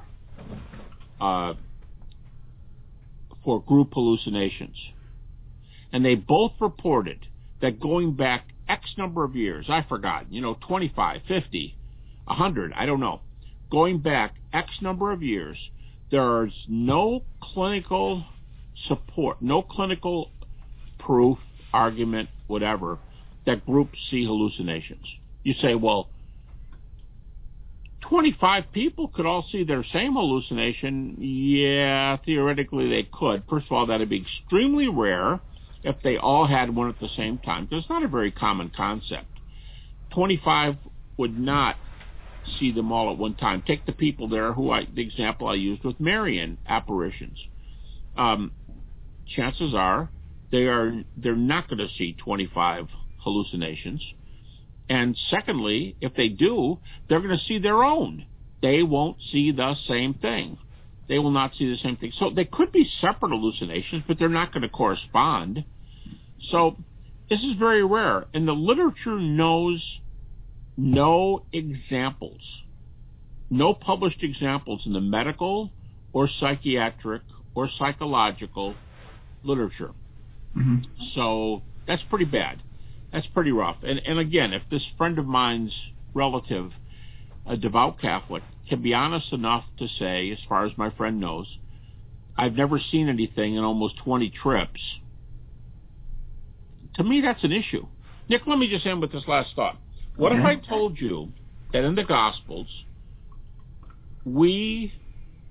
whenever Jesus appears in the Gospels, as far as we know, everybody present sees him. If there's 100 people there, all 100 see him. How many people saw Mary? The little kids. Now, they were adults later. I mean, kids grow into adults. But they report that they saw Jesus. I understand that not even all the children present saw him. Maybe one did and one didn't, standing right next to each other. You mean Mary, not Jesus, right? I'm sorry, Nick. Yeah, Mary.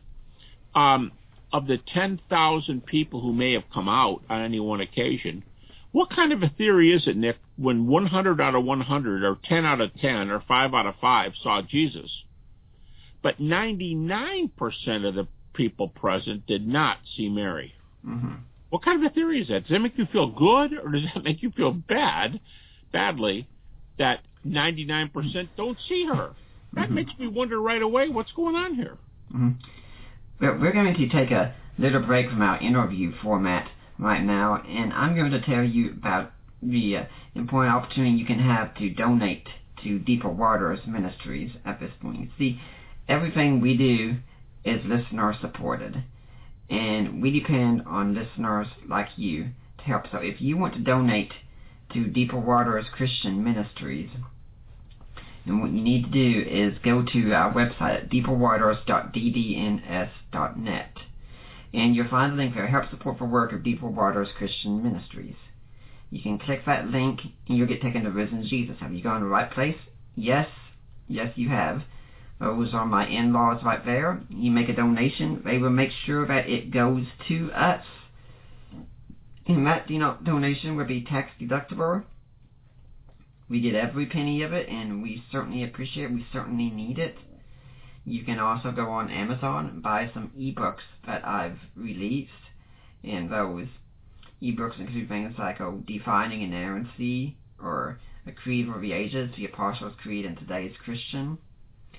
And you can also support us with jewelry. Yeah, you go to a link on our site, and you go to Premier Jewelry there.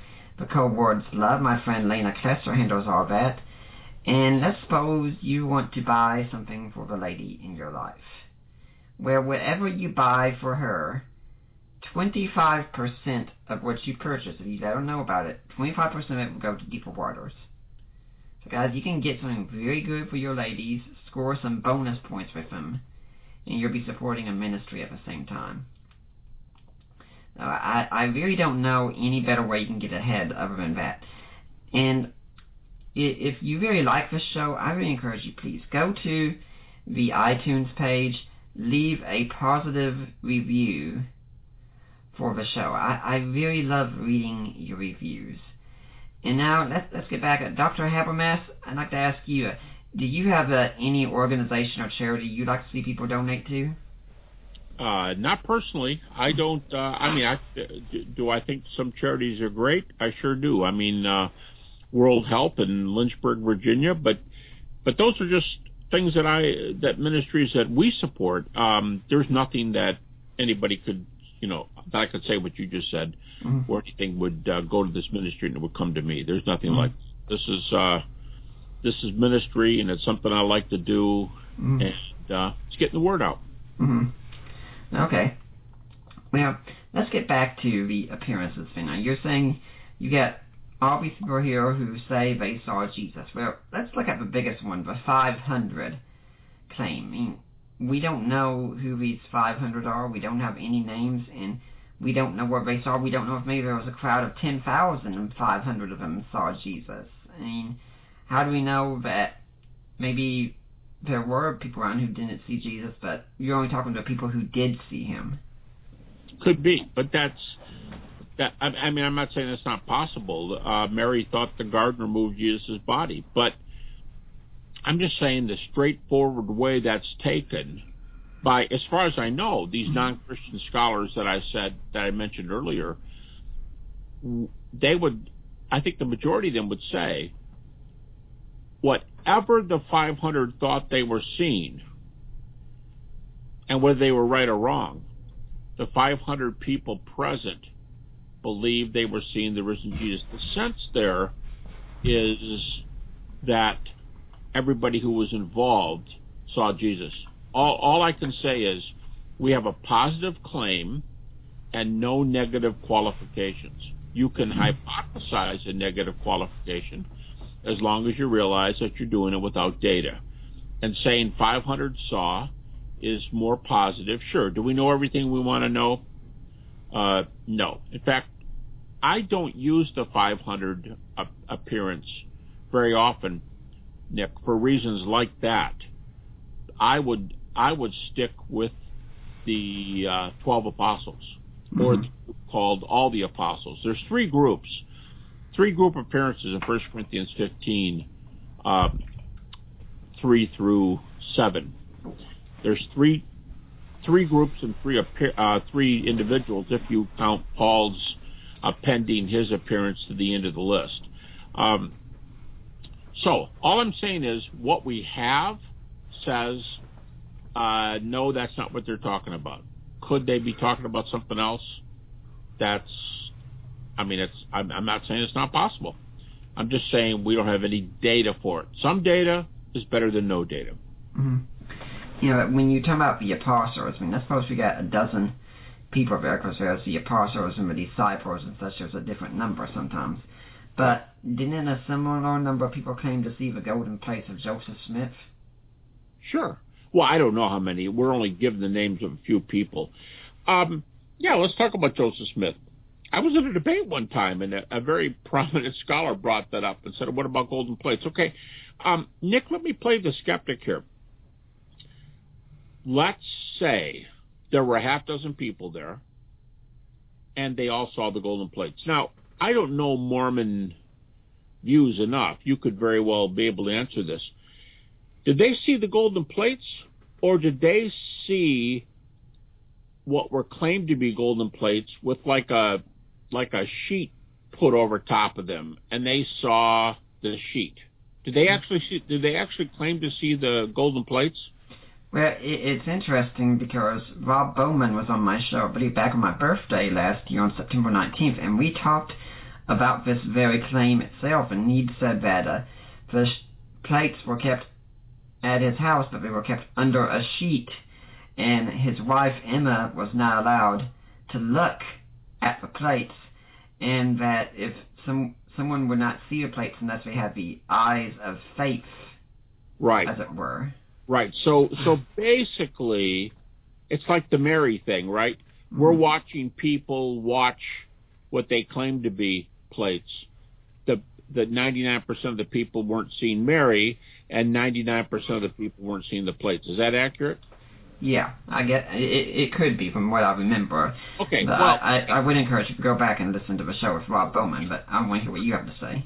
And I would like to. I'll say that too. It's possible. Okay.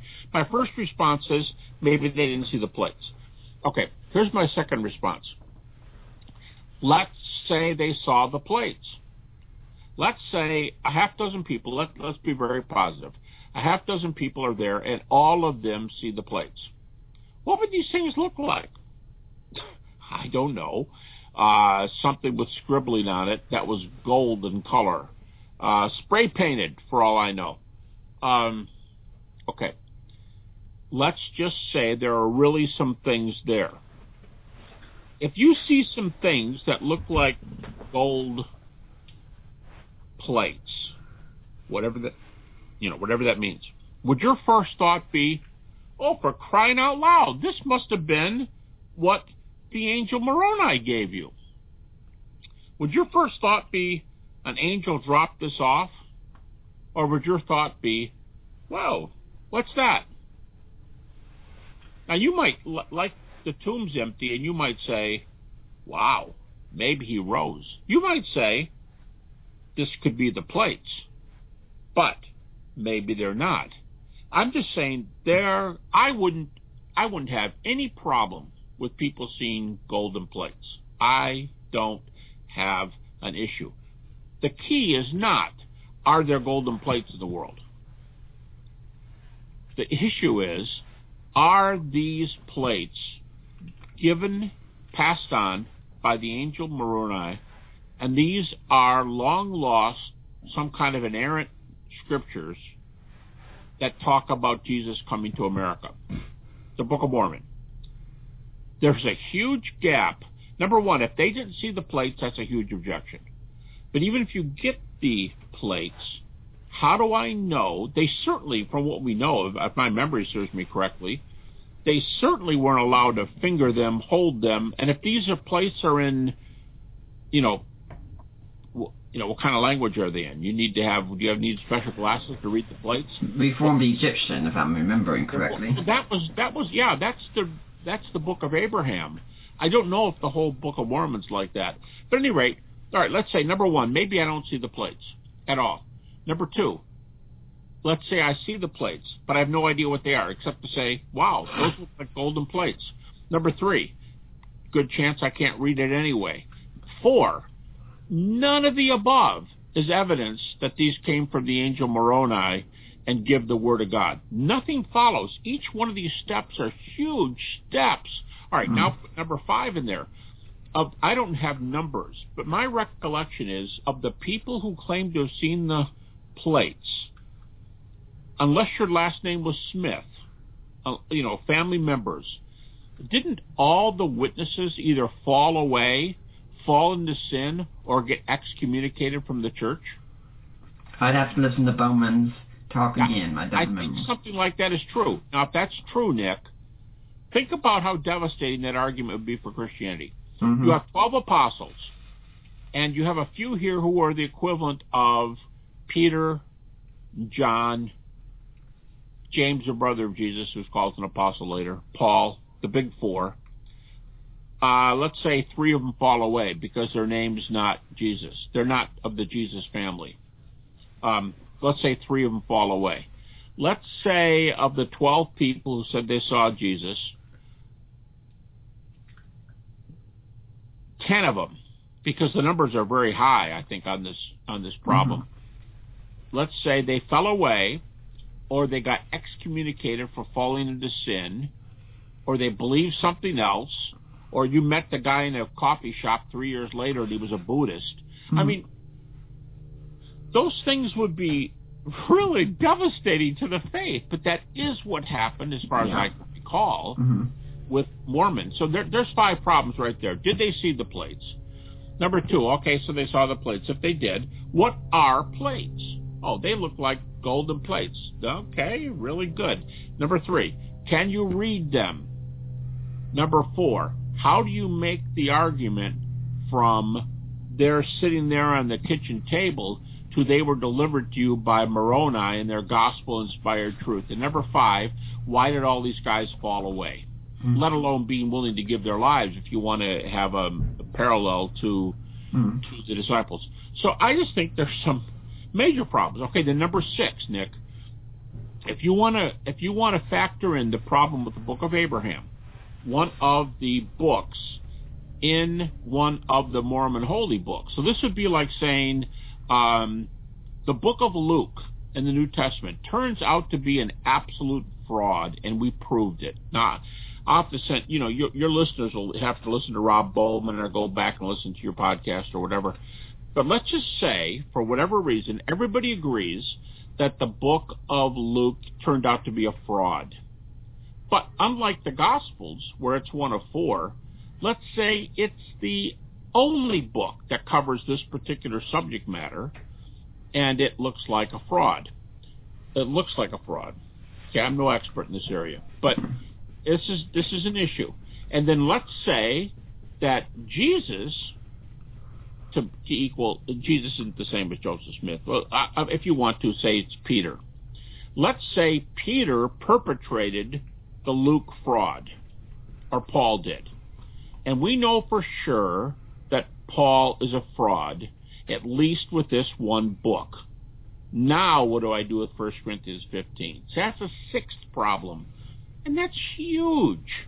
To me, these are, if Smith is the author of all these texts, and he's the main author of their religion, and one of them is a fraud, Nick, all I'll say is I've got issues. But let's move to another issue then. And sometimes some people say today, even in some more scholarly circles, is that, well, the disciples, they were all grieving, they were all distraught, they were emotionally invested. What if they had cognitive dissonance and came up with the idea of appearances in order to assuage themselves, help them deal with what they were experiencing psychologically, supposedly? Yeah, that's good, and that's a minority view, but that is an alternative theory. Nick, let's think about that, because you can say that with some cults, Jehovah's Witnesses, Seventh-day, well, I got to be careful what I call a cult here.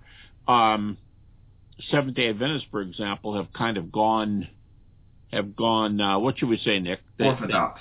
They've gone. Yeah, the Seventh-day Adventist scholars meet with evangelicals at the Evangelical Theological Society every year, and I can't tell you who an Adventist is and who an evangelical is. So I got to be real careful of throwing around the word cult, because I think with a lot of these groups, another one is Ted Armstrong's Worldwide Church of God. A goodly percentage of that church has gone Orthodox. Orthodox, from what I know. So I got to be careful. But just because it's inaccurate is what I'm saying, and I want to do this carefully. But whether they're Orthodox or not, in Seventh-day Adventist history, there was a time, what was it, about halfway through, a third of the way through the 18th century, where people thought Jesus, 1844 seems to me the year that's sticking in my mind, that they believed that heavenly things were happening and people were selling everything they had and going out on a mountain and waiting to be rescued, and like that happened. And where we get this cognitive dissonance issue that you're talking about is for many of these belief systems, and I suppose political would be the same thing. If you found out that X was a fraud, believe me, their followers would still be clinging to them, at least a certain percentage. And that's cognitive dissonance. So when they found out that nothing happened in 1844, did they walk away from their faith? Many of them did not. Okay, so let's say the disciples found out they were a fraud and nobody walked away, and a bunch of people walked away, but we don't hear about them. First of all, that's an absence of evidence, not a theory. But we're saying what if. All right, one real tough thing with that, Nick, is let's go back to the coming out of the gate argument. And coming out of the gate in 30 A.D., we have a very high view of Jesus. What's high view of Jesus? You have monotheistic, law-abiding Jews saying that this man who was crucified and accursed, according to Old Testament law, was the Son of God, and he should be praised. He's the Alpha and Omega, and we start talking about things like the book of Revelation, where everybody bows down before this Lamb who was slain, and so on. And they got this very high worship idea of Jesus. They believe he was raised from the dead and he appeared, and they're so convinced they're willing to die. Okay, and if I wasn't clear the first time, or if the listeners weren't with us all the way through, I want to make it clear. The resurrection wasn't one belief among many. It was the center. That's why in 1 Corinthians, famous passage, 1 Corinthians 15, 12 to 20, Paul says twice, two different Greek words, but they mean roughly the same. If Christ has not been raised, our faith is empty, vain, fruitless, without foundation.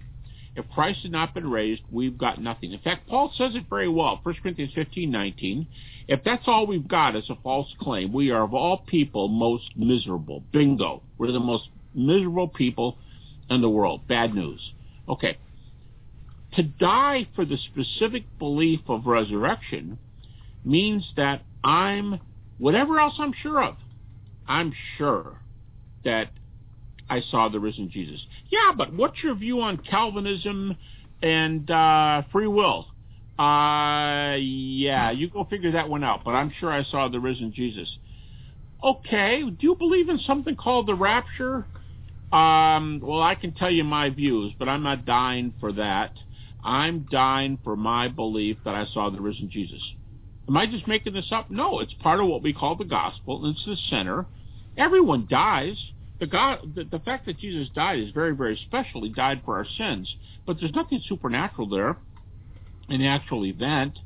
It's the resurrection. And if I die for my belief that I saw the risen Jesus, then you have to at least concede that I'm most sure of that. And the cognitive dissonance view, to me, let's take the Jehovah's Witness view that Jesus is returning, I think, in 1916, and he never comes. So they change it from, well, he came, but it was a spiritual event, and we didn't see it, even though the New Testament says, every eye will see in lightning is from the east to the west. You have to change your views. But if that's not my key view, all right, so it was a spiritual view. All right, I believe you, so I'll kind of go along with that. But if resurrection is my central view, and I'm willing to die, and then everybody who believes that and who saw Jesus, is, as far as we know, is willing to die for that belief. It's kind of hard to argue that was a tack on, something we added to the faith, something I could stomach because it wasn't the center of my faith. Resurrection says it's the center of my faith. And I don't know how Christianity becomes the leading religion in terms of numbers in the world if there's people going around saying, well, yeah, the resurrection didn't really happen, but that's not my central belief. So I think cognitive dissonance on a number of scores. Here's another one. Cognitive dissonance does not empty a tomb. Mm-hmm. So you have to come up with another theory. Well, I thought you said the empty tomb wasn't. That's true. The empty tomb does not prove a resurrection. But if the data indicate an empty tomb, you have to explain why the tomb was empty. So there are other things here that have to be described. How about James and Paul? Two unbelievers, two distinctly different cases. Mm-hmm. James, the brother of Jesus, and Paul, they both come to Jesus. They weren't members of the group who thought Jesus was coming in 1916 or that in 1844 the temple was being cleansed and heaven and so on. They weren't members of that group. So how does James get involved and how does Paul get involved? These are all issues that people have to solve, and I don't think it answers the data. I'm talking about cognitive dissonance.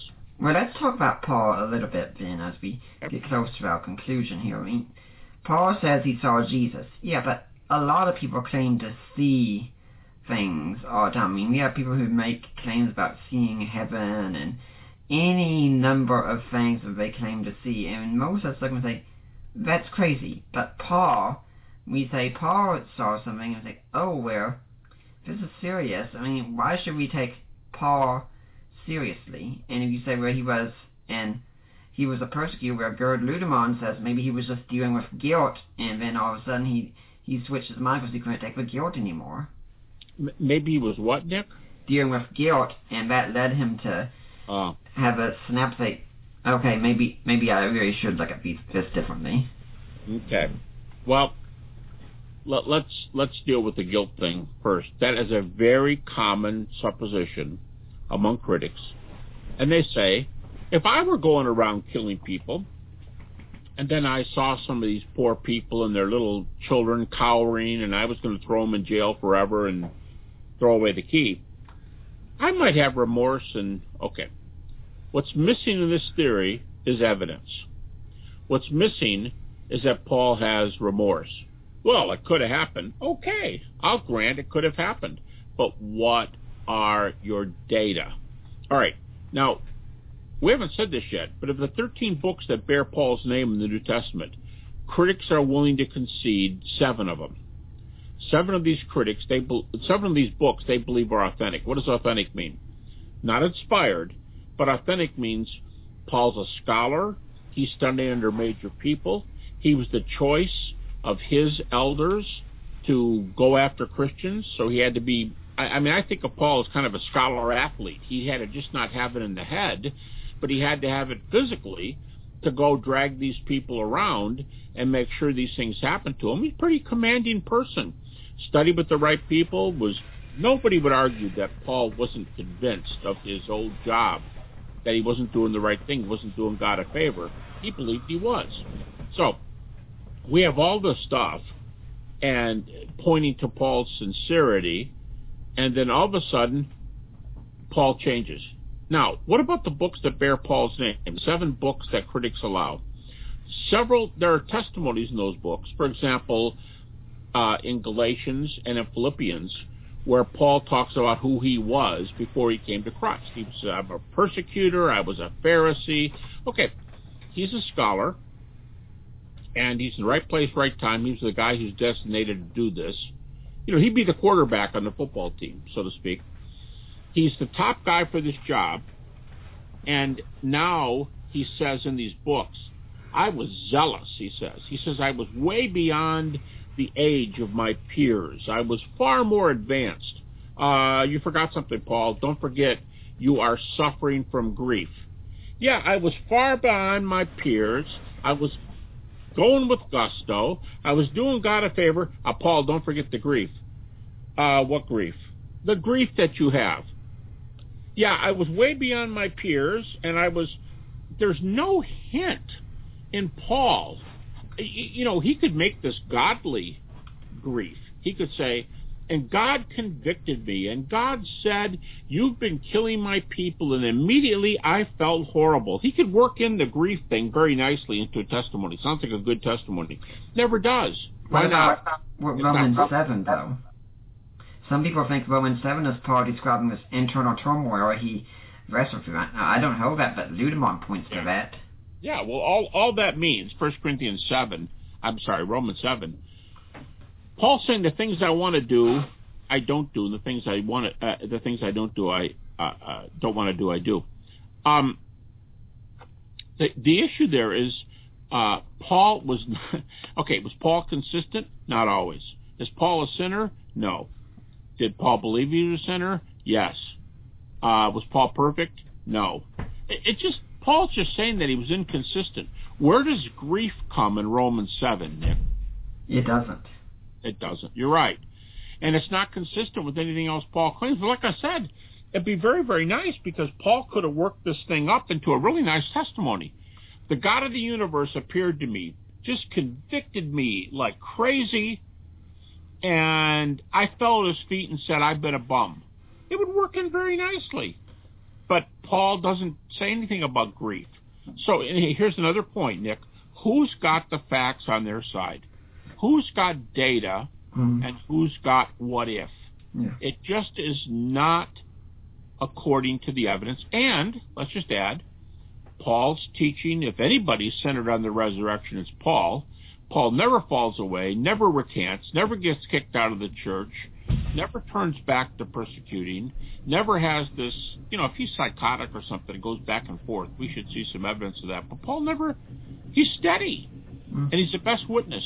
And you know what, though, to me, Nick, the best thing Paul gives, what Paul contributes is the number one thing Paul contributes is not how sure he was of this or that. The number one thing Paul contributes, in my opinion, I think Bart Ehrman's too, from what he says, is that Paul knew the other eyewitnesses.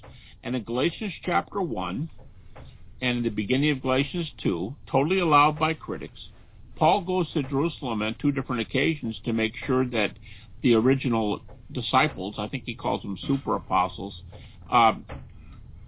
these pillars, another name for them, these pillars, he goes to make sure that their testimony is the same as his. And he found out that they were preaching the same message, and he reports that in 1 Corinthians 15:11, right after the Creed. So they're all on the same page. I think the most important thing Paul's got going for him is that he knew these guys, and he passes on their testimony. Bart Ehrman says, Paul spent 15 days with Peter and James, the brother of Jesus. That's Galatians 1. He says, Paul spent 15 days with them. And then Bart Ehrman says, I'd like to spend 15 days with James and Peter. And then Bart asks this question. It's a stunning question from the best-known skeptic in America. Bart Ehrman says, where do we have closer to eyewitness testimony than right here? That's the best, that's the closest we have to eyewitness testimony. So, to me, Paul's benefit is passing on these guys' testimonies, even for those who don't concede that the apostles wrote the four Gospels. Which, by the way, evangelicals don't believe apostles wrote all four Gospels anyway. But he says Paul's best contribution is knowing these guys and passing their testimony on. Yeah, but people see things all the time, and a lot of them we discount. And Paul himself says he was not disobedient to the heavenly vision. I mean, it's not an appearance of it, it's a vision that he had. Yeah. Well, it is a vision. I mean, you saw it with your eyes. Vision, you have, when you go to the doctor's office, you have your vision checked out. Mm-hmm. You don't go to see hallucinations. You have your vision checked out. The word horao, the word from which we get, it's the most common text there, 1 Corinthians 15, where Paul's describing Jesus' appearances. And it's often said that horao has a visionary aspect to it. Well, all anybody has to do is go to the word studies, these really involved texts that tell you all the uses of the word in the New Testament, or for you, the English listeners, they can get a copy of what's called the Englishman's Greek Concordance. It's in English, although it goes right to the Greek words, and you can look the word up, and guess what? Horao, the word Paul chooses in 1 Corinthians 15, two things about it. Number one, it is used of physical sight. I went to have my vision checked. It's used of physical sight more than it is used of anything else. In fact, sometimes the word's not even about sight. It's like this. The word means, oh, I understand what you're saying. And they use horao for I understand. But when it when it applies to seeing something, it applies to physical sight way more than spiritual sight. And secondly, this word horao is the same word Luke uses in the book of Luke for the most physical appearances of all. Because it's in Luke, I like the King James here again, it's in Luke where he says, they were terrified and affrighted, suppose they'd seen a spirit. We mentioned that earlier. But then Jesus says, handle me and see, for a spirit hath not flesh and bones as ye see me have. So I'm substantial. Luke uses the word arao for the Jesus who appears substantially and eats and offers to be touched in front of the disciples. That doesn't sound like a wispy, sort of thing. Garrett Ludeman, the guy you're mentioning, who's often called an atheistic New Testament scholar, I don't know if he's an atheist, but I've certainly heard that a lot. He even says, as do many others, Dom Cross and Bart Ehrman, they say that even though they don't believe in a resurrection, the New Testament writers do. That the New Testament writers' language is the language of sight, not the language of, oh, I understand. It's not the language of, oh, I see. It's the language of sight. Nick, I saw you buying a loaf of bread at the supermarket last night. It's that kind of sight. They even believe that the New Testament teaching is sight, actual physical sight language, not wispy, ghosty language. Okay, now, Gary, that's not going to have us wrap this all up. This kind of thing. You got the skeptic here. He's heard all this data. He's been listening to the show, and he said, you know what? You got a lot of data, but here's still my main problem. Your explanation involves a miracle, and I just do not believe a miracle can happen. Yep. That's excellent. You know what, Nick, tell you the truth, I was sitting there thinking, boy, I sure hope he gets to that, because that is the number one objection. Mm-hmm. Not that your evidence is lousy, but that your evidence doesn't fit my glasses. Your evidence does not fit the worldview I believe in. Now, there's a number of things I would say to that. On a certain level, I would say, okay, I'll answer that. But before we move on, you do admit there's something here, right? I mean, you're saying, yeah, you've got good evidence, but for what? I don't believe in the supernatural. Okay, so you're allowing good evidence. Okay, that's number one. Second, I do not know that the Shroud of Turin is a burial garment of Jesus. I've co-authored 2 books, and my co-author was one of the guys. He was the editor and spokesman for the team of scientists that did the 1970s. A lot of people did checking, but he was one of the original people.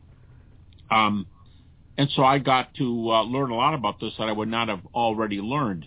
And if the shroud is a burial garment of Jesus, I'll just say it's intriguing and it's decent evidence. And more man, woman hours have gone in studying the shroud than any other archaeological artifact in history. It can't. Not only has it not been disproven, it can't even be duplicated, from what we know. But why is this different? Why am I bringing this up? Because it may be a record. The image on the shroud is a quasi-photograph. It's a photographic negative. And it could be a photograph of the resurrection. That's what some people have said. So if you go, well, I don't believe in the supernatural. It would help me if God would just appear right here before me. Hey, just think about it. Maybe the shroud is the resurrection of Jesus. So I'm just saying that I'm going to jump in there right quick at this point and say, if someone wants some more on the shroud, I think February 13th this year, my interview with Mark Antonacci on his book, Test the Shroud. Yeah, and by far the best website, shroud.com, is put together by a very beloved person. His name is Barry Schwartz. He's a Jewish scholar who was part of the 1978 investigation. Barry's not a Christian, and yet he believes the shroud is authentic. So figure that out. Okay, so that's the second one. So we have some good evidence that needs to be uncovered. Number 2, what do you think about the shroud? There, you're looking at it with your own eyes, possibly. Number 3, one of the guys who comes up with this objection, he's got an essay in a book called Miracles, edited by Richard Swinburne. I'm looking at it right here in my study. And he makes this objection that you're making, but he allows, in the article, the philosopher allows that if God exists, it changes the whole tune here. Because if you said there's no supernatural, and then I get God in the deal, whoa, now I got to be open to resurrection. So there's a third move. Okay. Number 1, there's good evidence for what I'm saying anyway. Number 2, what do you do with the shroud? Number 3, if there's God would change the equation, because if there's God, these things are possible. Fourthly, I've done a lot of publishing, probably second only to the resurrection, a lot of writing, thinking, studying since 1972 I've been studying the near-death experiences. Now, with near-death experiences, let me just cut to the chase here because we don't have a lot of time. I'm not talking about, beautiful tunnels and lights and I felt wonderful and, man, I wasn't afraid to die anymore. That's not what I'm talking about. I'm talking about evidential cases. Now, I'm going to have to leave that to... Have you done a program on that already, Nick? I haven't got to do that yet, although I did do a little bit with J. Steve Miller on near-death experiences. I don't remember we got into evidential ones too much. Okay, well, there's some evidential ones where while the person has no measurable brain or heart activity, they say they're up above their body and they're not in any position. Let's say they're in a room with no windows, and they like inside a hospital, and they report something that happens outside, and then later you get a report where that indeed happened, but their brain shouldn't have been operating. Mm. Over 100 of these evidential cases have been published, and now this is not official, this is not scholarly, but apparently this has a lot of influence on Americans and around the world, people who now believe in the afterlife. It's causing numbers to go way up. Okay, whatever. If there's an afterlife, now you've got to be open to resurrection. The guy goes, why, pray tell? Well, because if there's an afterlife is the category into which resurrection fits. And when you say, oh, no, that would be a miracle. Well, by the way, I don't think NDEs are miracles, but I do think they evidence the supernatural realm. In other words, a Buddhist, a Hindu, a Christian, a Jew, and a Muslim could all agree that people have near-death experiences. The odd man out is the naturalist. Who's the naturalist? The guy who asks this objection. Mm-hmm. He's the odd man out. So if there's a realm called afterlife, all I'm saying is you have to be open to something called resurrection. And someday, the event in the New Testament that's tied most to the resurrection of Jesus is the resurrection of believers. Almost 20 times we're told that if you are in Christ, if you said I do to Jesus, if you made a commitment to him, then you will be raised like him. So there is a direct argument. I call it the yellow brick road. Yellow brick road leads you to Oz. The gospel yellow brick road takes you to eternity. If there is an eternity, now I have to be open to this event called resurrection that is a little snapshot of eternity early. It's an early blessing. It's like, Nick, Christmas isn't till next week, but I'm going to give you a present early. Resurrection is an early present with looking forward to Christmas. Well, that's what resurrection is. And if there's an eternity, I'll tell you what, if you're a skeptic, it looks to me like it's closing in on you. So, good evidence, number one. Number two, shroud. What do you do with something physical you can look at? Three, if there's a God, it all changes. And number four, if there's an afterlife, it all changes.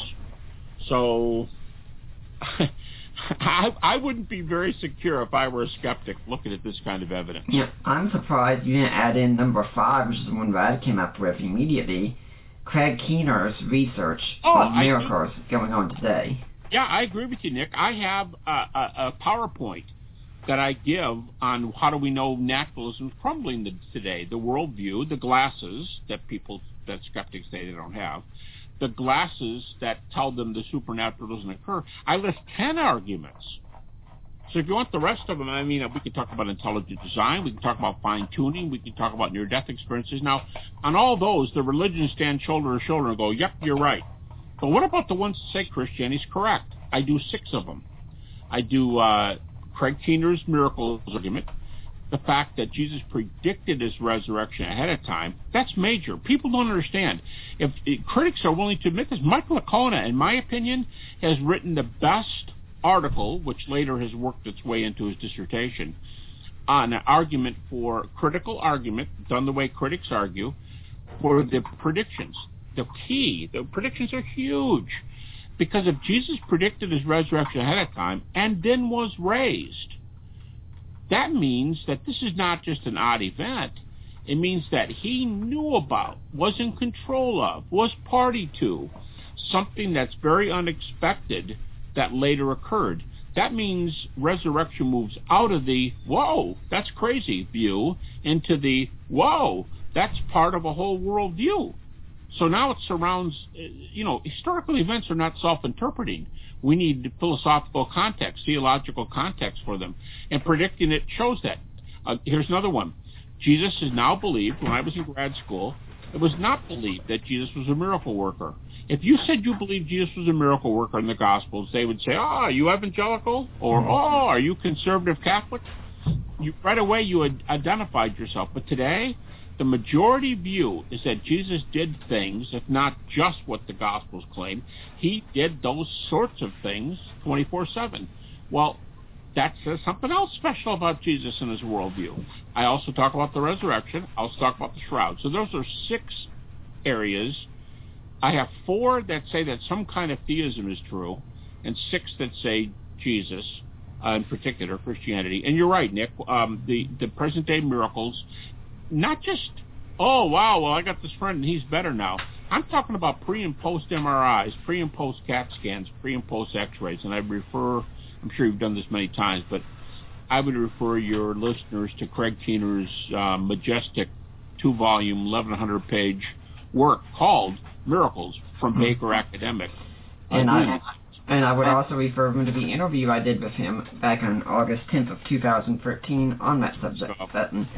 Dr. Habermas, we've come to the end of our show here, unfortunately, and there's so much more we could talk about. But if people want to find out more about you and what you've done, do you have a blog or a website, an email, where they can get in touch with you? Yeah, Nick, thanks for asking. I have a website. It's simply GaryHabermas.com. No bells, whistles, uppercase. It's not case sensitive. GaryHabermas.com. Mm-hmm. I don't sell anything on my website. There's no books for sale, nothing else. In fact, I've got books. I'll tell you about my books there, but I just send you to Amazon. I don't sell them. Everything on the website is for the use of the people who tune in. There's a lot on near-death experiences, a lot on afterlife, a lot on doubt. 2 of my 3 doubt books are available freely on the website, and they can download them. And I have all this resurrection material. So I would love people to go there because I don't have anything there except to hopefully meet people's needs. Mm-hmm. Do you have any final thoughts you'd like to leave with the Deeper Waters audience? Well, Nick, you said there's so much more we could do. I would talk about the importance of the resurrection. Now, right here at the end, we started getting into it. But like I said, resurrection is not self-interpreting. It has to be interpreted according to a system. Otherwise, you're scratching your head and saying, what about the butler? If the resurrection is the center of Christianity, and if Jesus was raised, and there's another half dozen evidences at least that indicate Christianity's true, specifically, then a bunch of others that just say religion in general is. And this is the key to the Christian yellow brick road, what we call the gospel. You follow the yellow brick road, you end up in Oz, or you follow the scarlet ribbon that we call the gospel message, or the Romans road. It's interesting. I'm talking about roads here, the scarlet ribbon, the yellow brick road. There is a plan of salvation approach called the Romans road. This weaving through Scripture that we call the gospel, the end of it is eternal life. It's been offered in the New Testament, like I said, almost 20 times. We're told that believers will rise. People can have issues with the problem of pain. They can say, who wrote the book of Hebrews? They could say, when does the rapture happen? They could say, who is right about sovereignty, free will? The issue is, if you stay on the yellow brick road, don't get off the road. Don't throw apples at the apple trees there that are picking at you when you're going down the yellow brick road, as in the movie. Stay on the road, and when you stay on the road, it takes you right to eternal life. There's a lot practical here. I'll give you just one example. In 1 Thessalonians, Paul says, we grieve. People die, we grieve. My wife, I'm remarried, Nick, but as you know, in 1995, my wife, the mother of my children, died of stomach cancer. She's only 43 years old, 4 children at home. The youngest was only 9 years old. You'd think that, this is right. Paul says in 1 Thessalonians, we grieve, but not as those without hope. What's the difference between grieving with hope and grieving without hope? Jesus wept at his friend Lazarus' tomb. What's the difference of grieving with hope and without hope? The difference is eternity. And if if I know I'm going to see somebody again, guess what?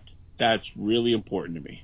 Mm-hmm. And saying, I don't know why my wife died, but I'm glad we can all be together again someday, that's a world of difference.